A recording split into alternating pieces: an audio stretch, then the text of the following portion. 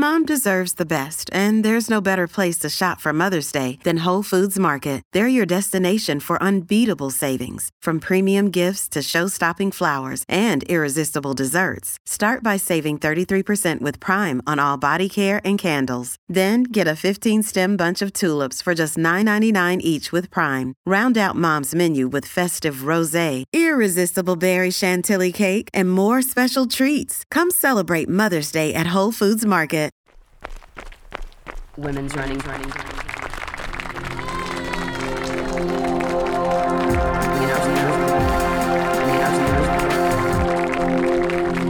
Women's running stories.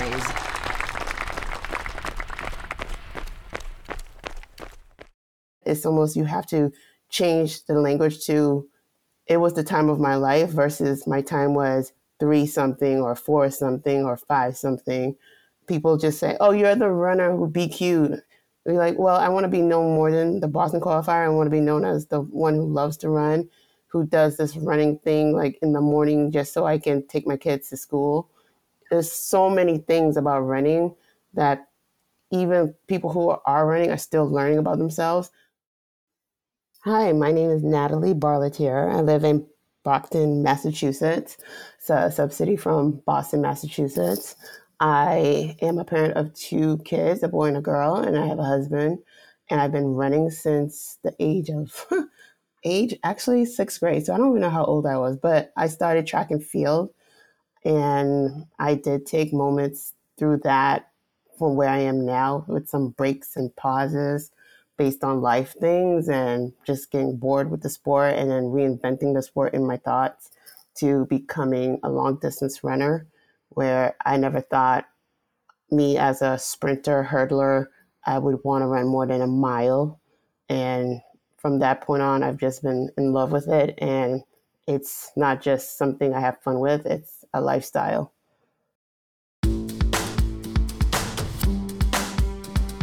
Yes, in this episode, you're going to hear Natalie Barlatier tell her running story, which is absolutely about how running is something she has fun with, and also about why it's an important lifestyle choice for her. Natalie has come back to running against so many odds, not once or twice, but numerous times. This is especially true when it comes to her running marathons. Her resilience and her fortitude are truly remarkable, and she is here to tell you all about it. But before we hear more from Natalie, I want to welcome you to Women's Running Stories. We are the podcast where women share stories about their running experiences.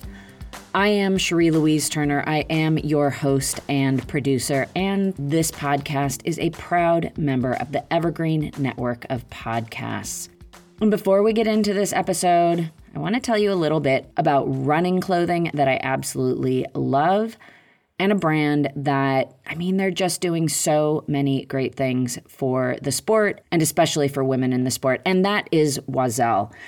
Oiselle was founded in 2007, and they are a by women, for women athletic apparel brand rooted in running.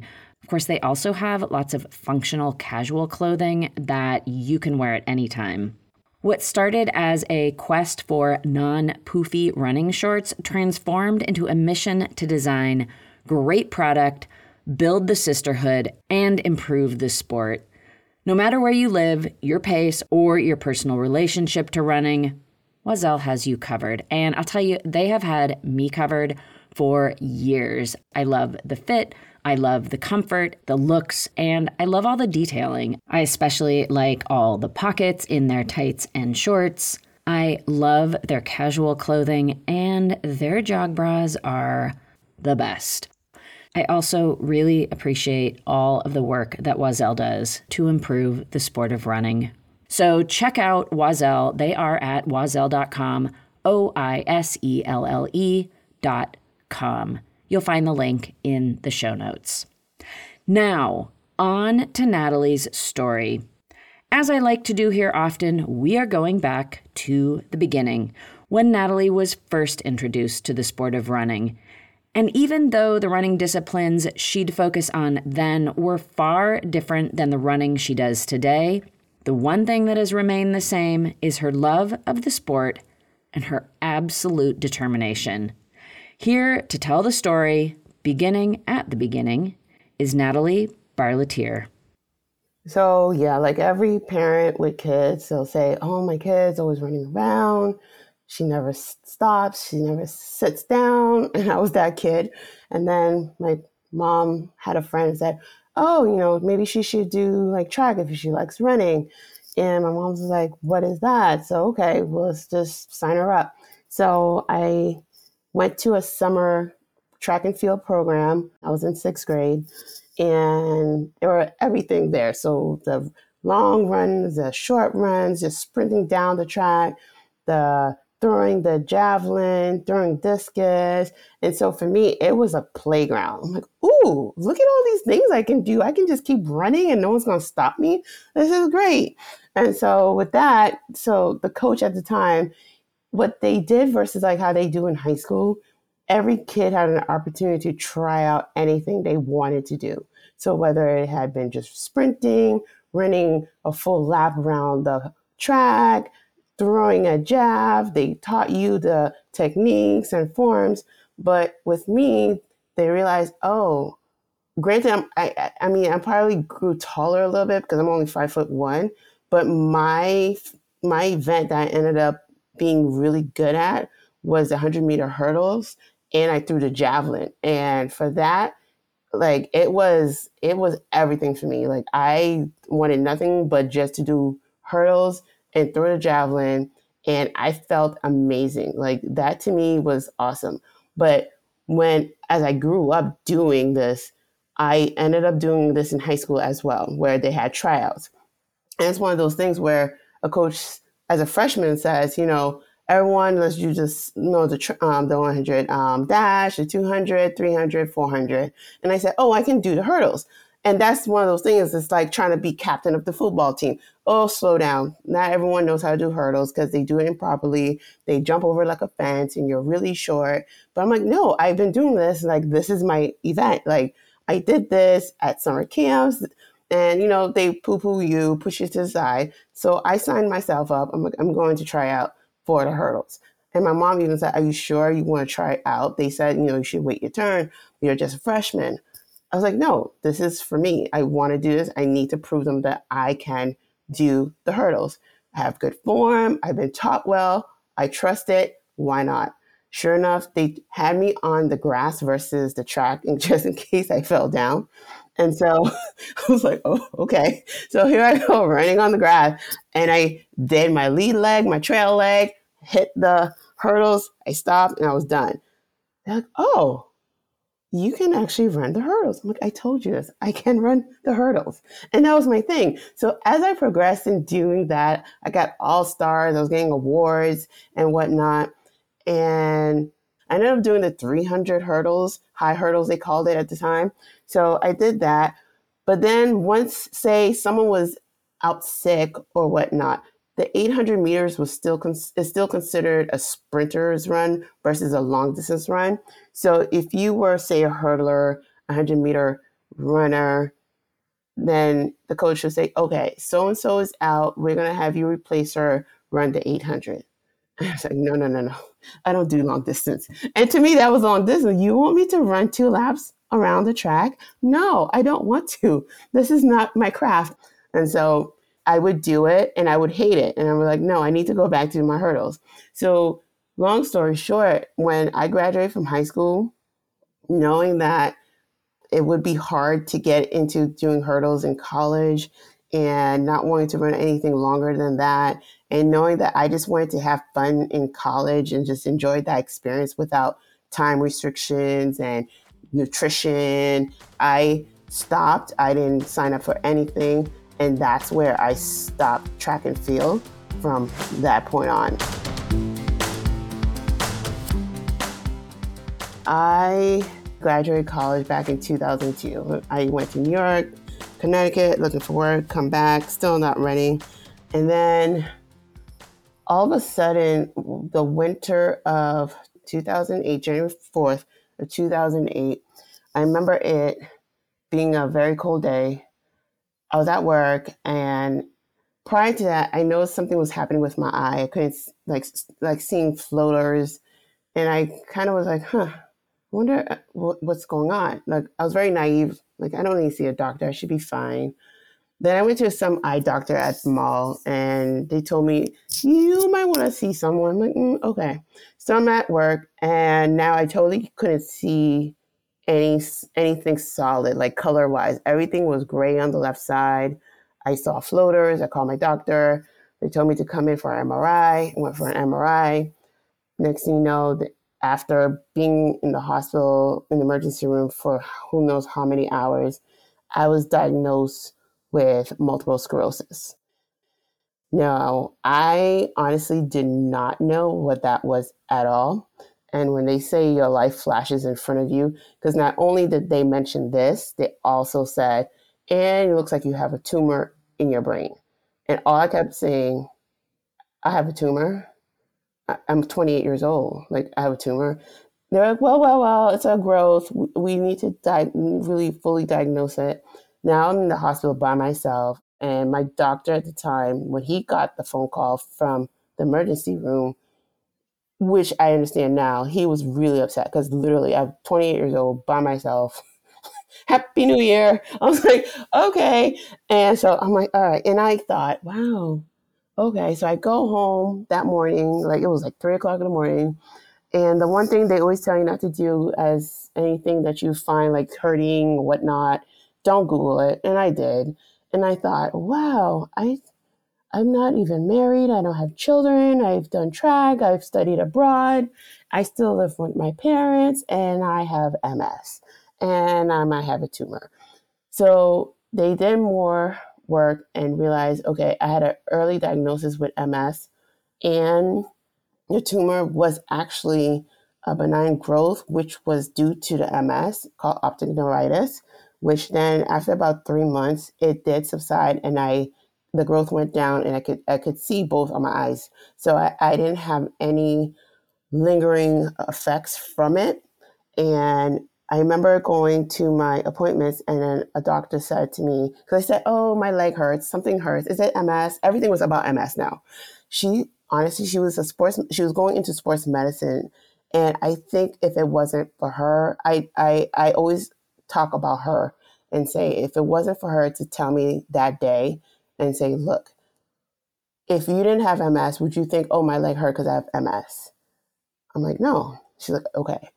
You don't want to stay stuck complaining about what ifs and how come and what was me. And I kind of brushed it off. And I remember sitting in my apartment in Quincy, Massachusetts. I moved out of my parents' house because I'm like, I can't be living with my parents who are probably going to have to take care of me because of this MS that I'm dealing with, right? Because I still didn't understand the whole longevity of this or lack of longevity. And so I started to feel this weird sensation on my leg and thought, I need to run this off. And if you know the coin, the MS, like any walks or runs for it is like always moving to fight MS. And all of a sudden I thought, I need something that's fun again. And I remember having fun with running and trying to realize why I stopped running. And I kid you not, like they say, you need to just do it. And that's why I always tell people, you always complain like, oh, I'm going to wait till the new year to go to the gym and work out. I'm going to do this. I'm going to do that. It's almost like how the doctor told me, you need to live your now. Don't wait for your tomorrow because you don't know what tomorrow is going to be. I literally put on, I must have wore the worst outfit ever because I wasn't I cotton, the wrong outfit, no Garmin, no nothing, no GPS. I don't know where I was going. I'm just going to go. I just went, I ran around the block and then I would post it on Facebook. Then I ran some more. Then I would post it again. And I was like, oh, this feels great. Post it some more, post it. And then a friend told me, you've been running a lot. I'm like, yeah, it feels great. She's like, there's a 10K. And then me, what's a 10K? She's like, what? I'm like, what does that mean? She's like, it's like 6 miles. I'm like, oh God, no, I cannot. She's like, but you've been running a lot. I'm like, I don't do 6 miles. She's like, I bet you can. She's like, if anything, we'll run and walk and it'll be fun. I'm like, oh, I can do that. I can walk. Okay. I signed up for the Tufts 10K. It happens in October. Next thing you know, the gun goes off. I start running. I'm like, oh, okay, 1 mile. All right, 2 miles. Wow, 3 mile mark. Oh, I didn't die yet. Okay, 4 miles. Okay, 5 miles. People cheering people on. I'm like, this is great. I'm like, what life is this? This is great. And then I finished. Not only did I finished before the friend who told me to do it, and I survived. Natalie had just discovered her love of longer distance running. She'd known about this side of the sport. For years, she had watched the Boston Marathon each Patriots Day, but it wasn't something she'd considered doing herself. But now, that had all changed. I honestly, I was like, is this what they mean? Is this the thing that people say they love? Because I would wake up every year as a young kid in April, because I did love running, but not for me to do it. I'd rather watch it. I would watch on Patriots Day. I would watch the runners. I thought it was amazing and thought, how can someone actually do this? And here I ran a measly little 10K that's not a marathon and thought, this is fantastic. like where I know where I came from this diagnosis, to know I just ran.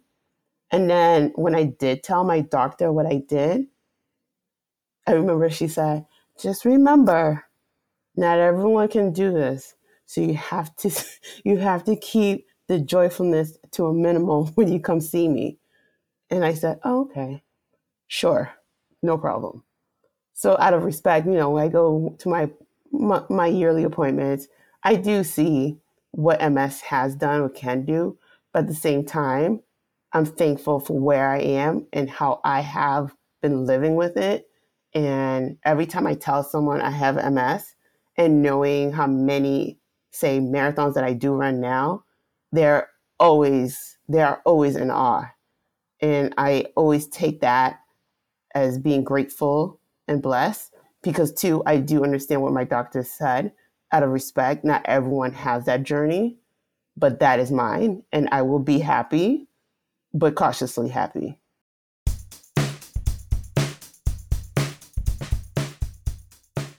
My whole journey with a marathon has always been what it sounds like, a journey through life, physical, mentally, trying to test me in any way possible. The first time I trained for a marathon was New York City Marathon for 2012. Trained, I had no coach. I was doing this on my own. This is going to be great. I go to New York. I went to the expo, spent a gazillion amounts of money. I was like, yeah, I'm running a marathon. My husband was like, let's go see the Celtics play in Madison Square Garden. I'm like, okay. Like, no concept of rest, no, nothing on the legs. I'm just walking around, not even caring, because I'm about to run a marathon. 26.2 has nothing on me. And I remember this guy with a mic comes up to us and says, how do you feel about the marathon being canceled? I looked, I said, what? He could tell that I had no idea what he was talking about. I was like, what? And then all of a sudden my phone starts buzzing. Text messages, are you okay? Are you fine? What are they talking about? So the mayor at the time canceled it because Hurricane Sandy. I was like, oh, well, all right. All right. So that's one. Okay. All of a sudden someone's like, oh, you want to run a marathon? How about Boston? And I thought, what? You can run Boston without qualifying? Because I knew about that. Everyone knows about that. Like, you can't just run Boston. Like, I didn't realize that you could run with them by raising money for a charity. I said, sure, I just did it for New York. Okay. 2013 marathon. Everyone knows what happened there too. The bombing. The tragic 2013 Boston Marathon bombing. Natalie was one of the many runners who was stopped about a half mile from the finish because 2 bombs had exploded near the finish line. Natalie was safe away from the explosions, but the people who had come to cheer her on were not. They were in the midst of the bomb area, and in fact, her then boyfriend, now husband, was hit by shrapnel. It is really chilling to consider the scene, regardless of the amount of time that has passed. Just, I kept this guilt where I love running. Running brings me joy. When you hear me talk about running, you think that has nothing else to do but run. And I brought these people to come cheer me on. I felt this is something that was my world. And they came to support me. And here, these evil people came to disrupt all these people's lives and have people die, have people miss their limbs, have people's loved ones not having loved ones anymore. And for what? And here I had brought these innocent people and they experienced this because they were at the second bomb site. Okay. They were near the Marathon Sports area. And there's footage of the bomb going off. You can see my husband falling back. There was a balloon that flew out of his hand. And I remember that night when we were all at a restaurant after my husband got released from the emergency room. I looked at all my friends and said, I'm not running anymore. They're like, you have to. I'm like, no, I don't have to. It's like, that's what you do. I'm like, I don't want to because I don't ever want to experience this ever again. They're like, you have to finish it. You have to run. You just have to. And when they said you have to do it, that's where I understood, like, this is a privilege I have where other people can't. Some people can't even get out of bed, and I can. And even with my diagnosis, I can run. I can do this. And that's why I want to show my kids when someone tells you you cannot, there's someone who's going to support you. But the main person who's going to say, yes, you can is yourself. And you have to find a way to move on because life is not handed to you. You have to find a way to be strong, trust the process, trust the journey, and you'll find that thing that makes you move on. I honestly, it was a lot, and I, it took me probably a month to be like, okay. I was like, well, at least let's do something that's not so grand. Let's pick a little marathon when no one knows that much of it, and then we can go from there.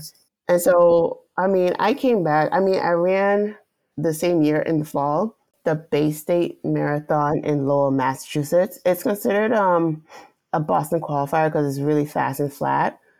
I remember right before it, I think I got in a tattoo. I had been getting relaxers in my hair. I went natural. It's almost like I was like doing a rebirth of sorts.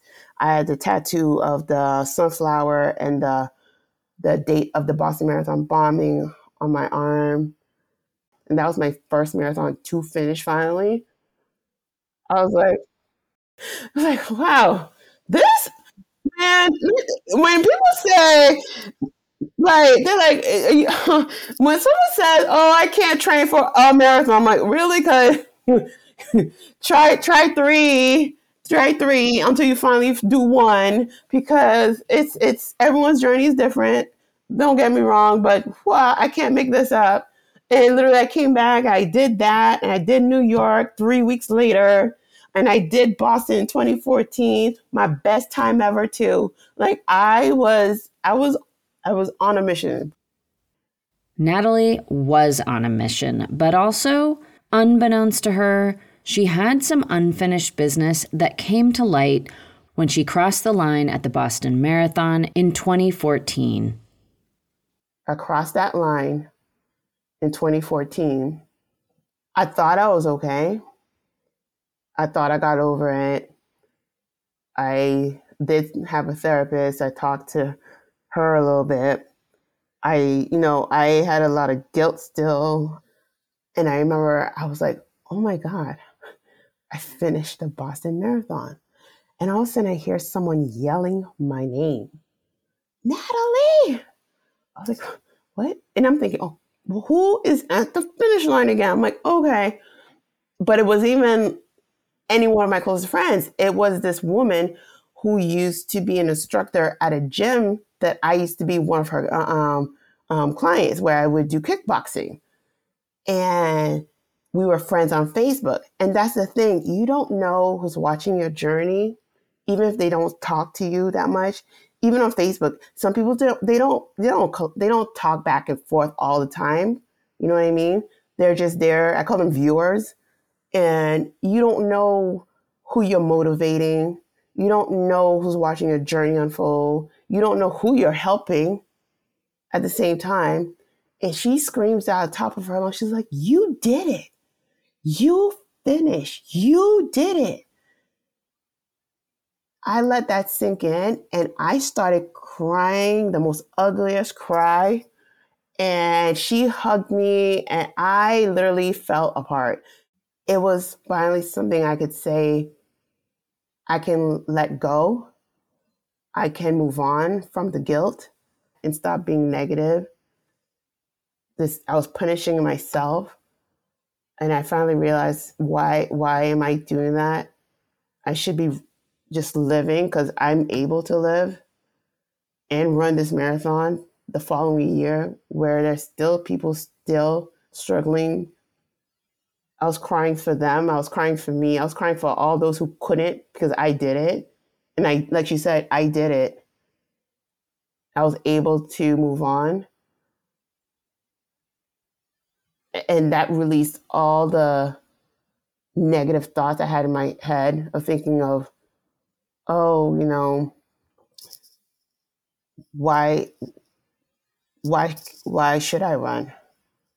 This is not for me. Whereas other people are looking at me like you should because you can. Natalie embraced the fact that she could run. She'd finally processed the guilt and trauma of the Boston bombings. Her desire to keep running marathons returned. She also wanted to become a mom, which would present its own set of hurdles for Natalie, hurdles that she'd caught a glimpse of early in her MS treatment. I had an infusion. So when you get an infusion, it's like a cancer patient. You sit down, you get steroid treatment, and whatever the medication may be at the time. So you're being infused with a venous drip for it can be of 3 hours or 6 hours at a time. And you're sitting there, and I remember sitting there, 28 years old, going, wow, this is a different way of living. And this young lady with a baby and her husband walk in and she is in tears. She is crying. And all she said to the nurse is, she's like, I haven't been here since the diagnosis. I was doing everything right. I don't understand. And then all I heard the nurse say to her, remember, we told you this might happen. And I heard it, but I didn't understand and I didn't pry anymore into what the nurse was saying. And then years later, I am pregnant. I got off the medications. I had a good pregnancy. The baby was born. Literally minutes after the baby, I'm like, something's off. I was there probably for 4 days because I had a C-section. And then as the days went by, as in the hospital, I'm like, something is wrong. And they kept saying, oh, it takes a long time before the medication wears off. And I was like, no, I feel like something is different. At the time, me and my husband, we moved into my parents' house because we just bought a house. So we stayed there for the first couple of months while the house was getting cleaned up that we just bought. And in my parents' house, and I looked at my parents and I said, oh my God, I look like I had a stroke. Literally, my whole right side was limped. And they finally found my neurologist because when you have a baby, within that week, you're supposed to go have the pediatrician check on the baby. And so they looked at her and then they looked at me and said, you need to see your doctor. And sure enough, I checked in with my doctor and he sent me straight to emergency room. I was having a relapse, which is the same thing that I saw when this other woman walked in with her baby. I had not had any relapse, any issues with running. I had ran 5 marathons by that point from 2008 till the birth of my baby, 5 marathons with no problem, No, I didn't. I never fell on the ground, because that's another thing, you sometimes can trip over yourself. I didn't do that. I didn't have anything to indicate the autoimmune was taking over. Nothing until that point. So my whole right side was just weak. I couldn't hold her on the right side. So that brought a whole postpartum depression, like, what was me? What's happening? And then after going back into work, the medication, I went back on steroids. I was fine. It looks like I never had a baby because I was so depressed. I stopped eating. And then I remember asking a coworker who loved running, and I'm like, I need to run. That is like my cure all for anything. If I ever have like a problem in thought or need to figure out a solution, I just go out for a run. It clears my thoughts. I can solve anything on a run, just mindless thinking. And like, it's like having aha moments all over again. And I said to him, because I used to run on my lunch breaks, I was like, oh, you know what? We'll do this. It's going to be the same. I said, I need you to literally watch me run, because I think something is wrong with my running as well. And he was like, oh, okay. And I could trust him, because, you're at work. When you have a diagnosis, it's almost scary to tell your coworkers or anybody, because then that's your work. You don't want to be fired, because the whole, like, everyone's equal. Sometimes it's not so. So I was mindful of that. I was like, I'm a woman. I just had a baby. Oh my goodness. I can't have them see me. That's why the steroid treatment that I had, it made me, I felt like, almost like from the Tin Man from the Wizard of Oz. I had my oil changed and I was good. They won't see me break down. This is good. I was like, I need to act like I'm fine. So my friend goes running behind me, and I couldn't even finish a mile. And it wasn't because my endurance was off, because I ran while I was pregnant. I had to stop because my doctor told me to stop, because they were like, please, we don't want you to fall, because we just don't want you to fall. I'm like, okay. I ran up to 6 months and I was done. I ran in a half marathon, and I was like, they were like, okay, please stop. I'm like, okay, sure, fine. I respect doctors. Okay, fine. And then so I'm running, and I'm like, okay. I turned around, like, so what did you see? Huh? Oh, it's going to be like that, huh? I'm like, okay. I said, no, you have to be truthful. You have to be truthful with me. Was my right side looking weird? Yeah, a little bit. I'm like, okay. He said, well, at one point, it looked like it was swinging without you using your muscles. I'm like, that's what I thought. Like, literally, I would run and I would lose feeling on the right side. And then what would happen, I would have to go sit down somewhere, and I literally would have to wait for at least a solid 2 minutes for the muscle to come back. It's almost like when you go outside and you're cold and you can't feel your fingers. You go into somewhere warm and you start to feel your fingers again. That's what it felt like. Like, oh, okay, I can feel it again. Okay, I'm fine. And it didn't actually scare me to stop running. I would still do it knowing that it wasn't the same. I honestly said, okay, well, I'll never be able to run a marathon again. I'll never be able to do 5Ks, even a 5K, but at least let me run a mile, 2 miles, just so I can do this, just so I can move. I don't want anyone to pity me, and I just need this for my sanity. This was 2016.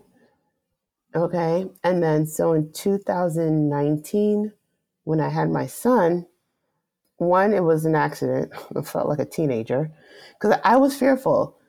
I had the firstborn, and look what happened to me. What will happen to me with my second child? So the baby was fine in the embryo, everything. He was born, perfect little baby. He was a preemie, but he was perfect. I'm like, okay. And as I do as a runner, I go to my husband. I'm like, I'm going for a run. I'm going to take my son. I'm going to push the stroller because I feel like and it's always that gut feeling, that vibe I always would get with my health. And he looked at me and said, oh, wait, you can't run, remember? I'm like, I think I can. I have an MS bracelet in case I fall. It has all my emergency contacts on it. I have my phone. I will be fine. If anything, I will call you. I'll run with my cell phone. Sure enough, I started walking first. Then all of a sudden I started jogging. Then I was like, I can still feel my right side. This is amazing. I'm like, oh my goodness, I can feel my right side. Oh, I was like, okay, I have to go back. I go back, I drop off my kid. My husband's like, where are you going? I'm going back out. I'm going back out. But I didn't tell him anything. I'm like, I need to be by myself. I can't risk pushing my son. I'm just going to go and run on my own. I ran 3 miles. I came back. You would have thought I won the lottery. I didn't even know how to explain it. I called a neurologist. I don't understand what happened. Well, sometimes the relapse can have a setback, as they call it, and sometimes your hormones probably switched and things reverted themselves. Oh, okay. I honestly, I didn't even know how to, I still to this day don't understand because, as you'll know, I've ran more since then with no numbness and no setbacks. Natalie's MS symptoms had reversed themselves. She could run again, symptom-free. But there was also the reality that she hadn't been able to run very far for years. I remember those 3 miles were tough. I was like, whew, is this what they talk about? I'm like, this is hard. I was like, okay. And it went back to high school. I'm like, oh yeah, no, I can't run them. I can't do this. This is not for me anymore. And then I said, no, I literally said, if anything, I need a comeback story. And if this is going to be my comeback story, then that's what we're going to do. We're going to train for the marathon again. And sure enough, a friend had a bib for Boston. She was part of the Boston Strong One Fund. And she said, I'm going to give you a bib because I know you want to train. You don't have to raise money for charity because that's what I did. I would raise money for charities. And you can train. Now, this was 2019 going into 2020. And we all know what happened. COVID happened. Everything was shut down. I was like, wow, there goes my comeback story. I'm like, okay. Well, of course, COVID would not spell the end to Natalie's comeback story, not by a long shot. Natalie has since run 4 more marathons, the latest of which was Chicago 2023, which just took place in October. She had considered making Chicago her last marathon, but then it also occurred to her that this was marathon number 9. And the lure to complete an even 10 marathons is motivating her to run at least one more.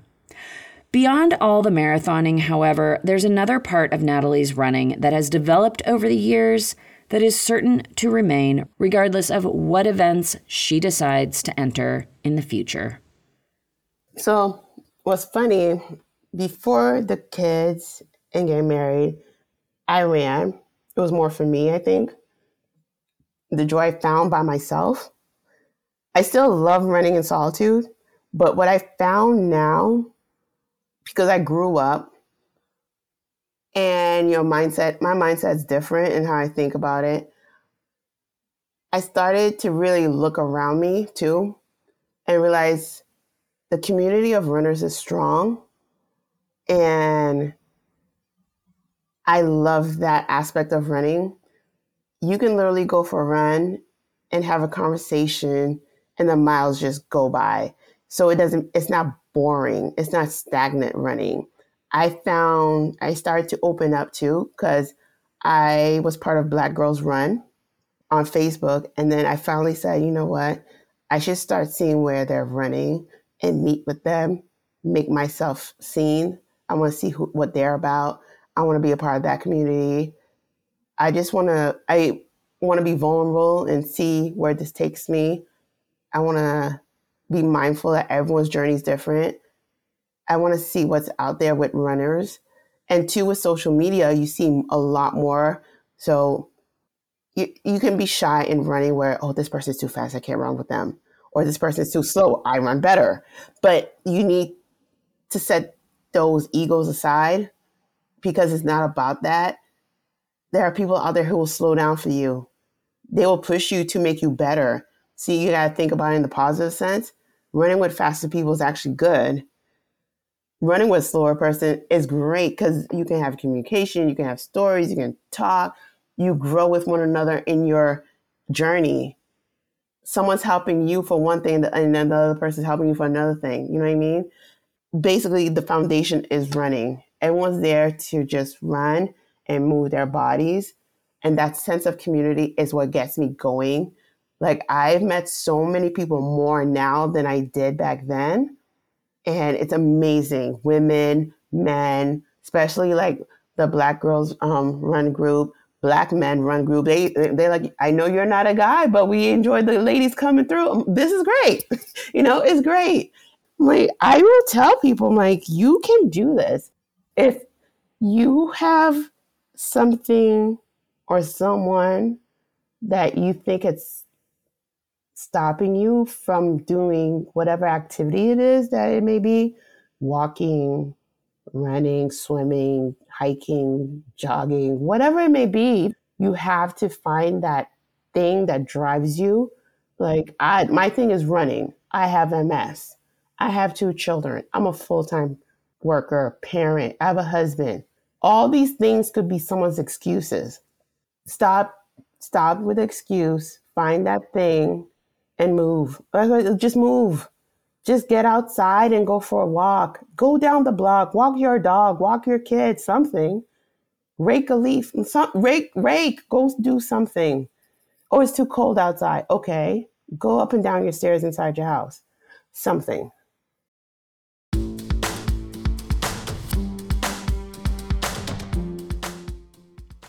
Do something, anything. Get outside and do some movement that feels good to you. It is really just that simple. Thank you for that, Natalie. And that does bring us to the end of Natalie's story on the podcast. A big thank you to Natalie Barlatier for sharing her story here. Thanks so much, Natalie. I also want to thank Adrienne Benton, who introduced me to Natalie Barlatier and her running story through the Black Unicorn Marathoners. This is an organization that celebrates and connects BIPOC runners who have already or are going to run the Boston Marathon. And of course, look to the show notes for links to how to keep up with Natalie, as well as get more information about the Black Unicorn Marathoners. I also want to thank Oiselle for their support of the show. You can also find a link to their site in the show notes. And thank you so much for listening. I love making these stories, but I know the power of them rests in you listening. I would also love it if you would share the show with someone else who you know would enjoy these stories. And that is going to do it for me for this episode. Know that I do not make these episodes all by myself. Cormac O'Regan makes all the original music for the show, and he does that from his studio here in Cork, Ireland. I am Cherie Louise Turner, your host and producer, and I am coming to you from my home closet studio, also here in Cork, Ireland. And until next week, I do wish you healthy, joyful strides forward. There is no hood like parenthood. When you meet a fellow parent, you just kind of get each other on a whole nother level. Hi, I'm Kanika Chadda Gupta. I'm a former CNN journalist, mom of 3, including twins, and host of That's Total Mom Sense, the podcast. I interview change makers on their life lessons, legacy, and superpower of intuition, aka their mom sense and dad sense. I've had some pretty amazing parents on my show. Hey, what's up? I'm Kelly Rowland. Hi, this is Chelsea Clinton. It's me, Bobby Brown. Can't wait to share my story. Episodes release every Thursday. Subscribe wherever you listen to podcasts and on YouTube. Join my tribe at that'stotalmomsense.com and follow me on Instagram at Kanika Chadda Gupta. I'm thrilled to be on this journey with you.